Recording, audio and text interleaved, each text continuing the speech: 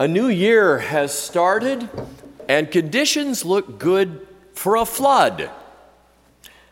A flood of arks, that is, as in Noah's Ark. For the past 5 years now, arks have been bobbing up around the world at a surprising rate.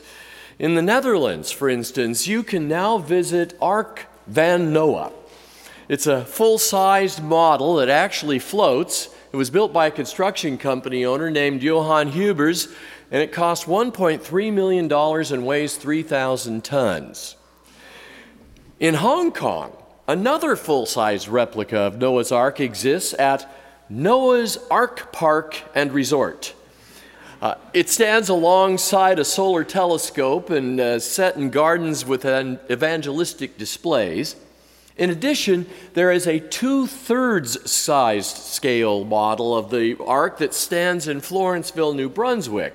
And not to be outdone, the government of Yerevan, Armenia, the place where, according to biblical records, it all started, wants to eventually host an Ark-themed park within view of Mount Ararat itself. Now, probably the granddaddy of all of them, of course, is the Ark Encounter in Williamstown, Kentucky. A group called Answers in Genesis has completed a full-scale model of the Ark, which is now open for tours, and it is the centerpiece of what is planned to be a $93 million theme park that will include other Genesis story exhibits and a zoo. Preferably not the lions will be part of the petting zoo. But perhaps we are drawn to arks because we naturally fear the power of a flood. And what with global climate change, floods are becoming almost paradoxically as destructive as fire. A look at the Psalms, especially our psalm from this morning, Psalm 29, would agree with that. Psalm 29 speaks of mighty waters that can drench and drown and destroy. Other psalms include talk of deep waters where the flood sweeps over, where waters that roar and foam, and a desperate appeal to God for help because the waters have come up to my neck and I sink in the mire. Of course, all of these water references in the Psalms are intended as metaphors for the struggles of human life. And that speaks a real truth about life. Sometimes life does overwhelm us with personal and professional problems that can feel like a flood of mighty waters. We can feel overpowered by difficulties rushing toward us, whether they be emotional or financial or relational or vocational. We find ourselves gasping for breath with the waters coming up to our necks and our feet in deep mire and flailing in the flood. We desperately need an ark. Now, none of these aforementioned arks will be of any help to us.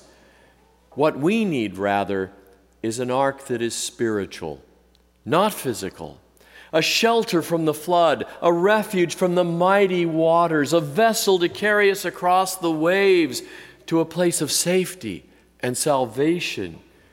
In short, an ark for our souls. But how do we build such an ark? Well, our psalm and our gospel lesson this morning can help us here. They point us to 3 essential elements that we need for the construction of just such an ark.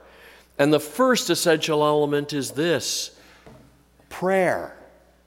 Prayer to God, who has power over the flood. As our psalm says, the voice of the Lord is over the waters. The glory of God thunders, the Lord over mighty waters. The Lord sits enthroned over the flood. The Lord sits enthroned as King forever. May the Lord give strength to his people. May the Lord bless his people with peace. Psalm 29 is telling us that God, to whom we pray, is more powerful than life's floods that swirl around us and would drown us. But what are we to pray? when we are caught in the tide? Well, we could certainly pray for deliverance. Sometimes that is the direction that God will take us, out of the flood. But more often it isn't total deliverance that we most need. More often what we need is God's strength to face our flood and God's peace in the midst of the chaos. A rabbi friend of mine once said, he put it this way, if someone prays for patience, do you think God just makes them patient? Or does he give them an opportunity to be patient? If someone prays for courage, does God just give them courage? Or does God give them opportunities to be courageous? If someone prays for their family to be closer, do you think God just zaps them with warm, fuzzy feelings? God gives them opportunities to love each other. God has power over the flood. When we pray, God will answer our prayers with strength and with peace, so that we will not be overwhelmed by the waters. God will bring us through the flood. Prayer is the first essential element for building our spiritual ark. And here's the second: our church. The construction of a spiritual ark also requires us to build and to be part of a community of support and accountability. For millennia now, the church has been understood to be just such an ark in this sense. Consider that in liturgical churches such as ours, our church buildings have nautical terminology attached to them. For example, the section in which most of us are sitting this morning is called the nave. Nave comes from the Latin word navis, which means a ship. That reminds us that though there is a storm raging out there with wild winds and terrible waves, our church is built to carry us safely through. Theologian Frederick Buechner once put it this way: at its best, the church provides shelter from the blast, a sense of somehow heading in the right direction in spite of everything, a ship to keep afloat, and like a beacon in the dark, the hope of finding safe harbor at last. Building a spiritual ark can never be totally an individual pursuit. It requires a church, this group of people who share that hope of finding safe harbor at last. And it provides each of us with a community of support and accountability, a place where we are encouraged to do the right thing and be gently pulled back when we go off course. The church is not a perfect place, but it heads in the right direction in spite of everything. Our church is the second essential element in building our ark.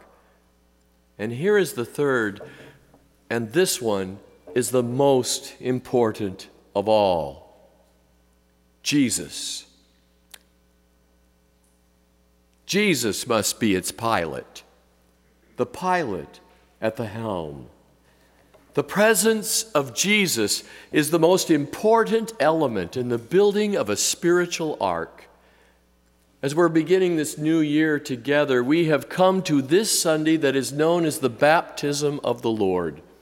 Today, from our gospel lesson, we are reminded of the baptism of Jesus in the River Jordan and how, just as he came up from the water, suddenly the heavens were opened to him, and he saw the Spirit of God descending like a dove and alighting on him. Jesus came up from the water, from the mighty waters that threatened to drench and drown and destroy. He emerged from the water to receive the Spirit of God descending like a dove.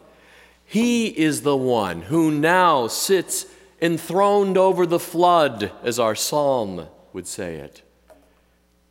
Remember all those wonderful gospel stories of Jesus on the waters? These are true metaphors of how he can pilot our lives now. He saved his disciples from a storm on the sea, leaving them to wonder, who then is this that even the wind and the sea obey him?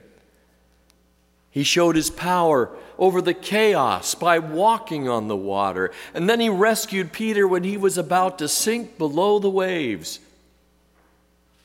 He does the same thing for you and for me today, as he gives us the strength to face the stormy trials and peace to preserve us in the chaos. He walks the seas beside us through storm and flood. There are, in the Historical Mariners Anglican Church, the Maritime Sailors Cathedral, as it's often called in Detroit, these words chiseled into a wall that call out to Jesus. Jesus, Savior, pilot me over life's tempestuous sea. Unknown waves before me roll, hiding rock and treacherous shoal. Chart and compass come from thee. Jesus, Savior, pilot me. Jesus, our pilot at the helm, is the third but the most essential element in building our ark.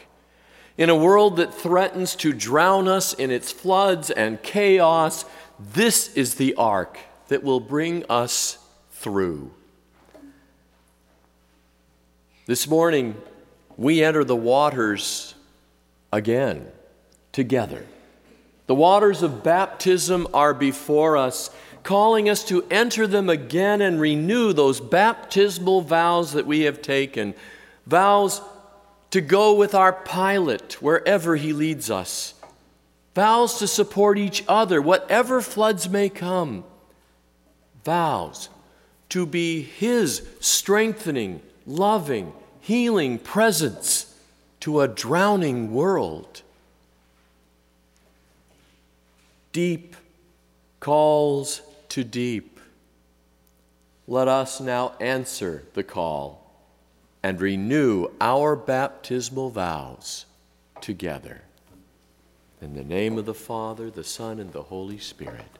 Amen.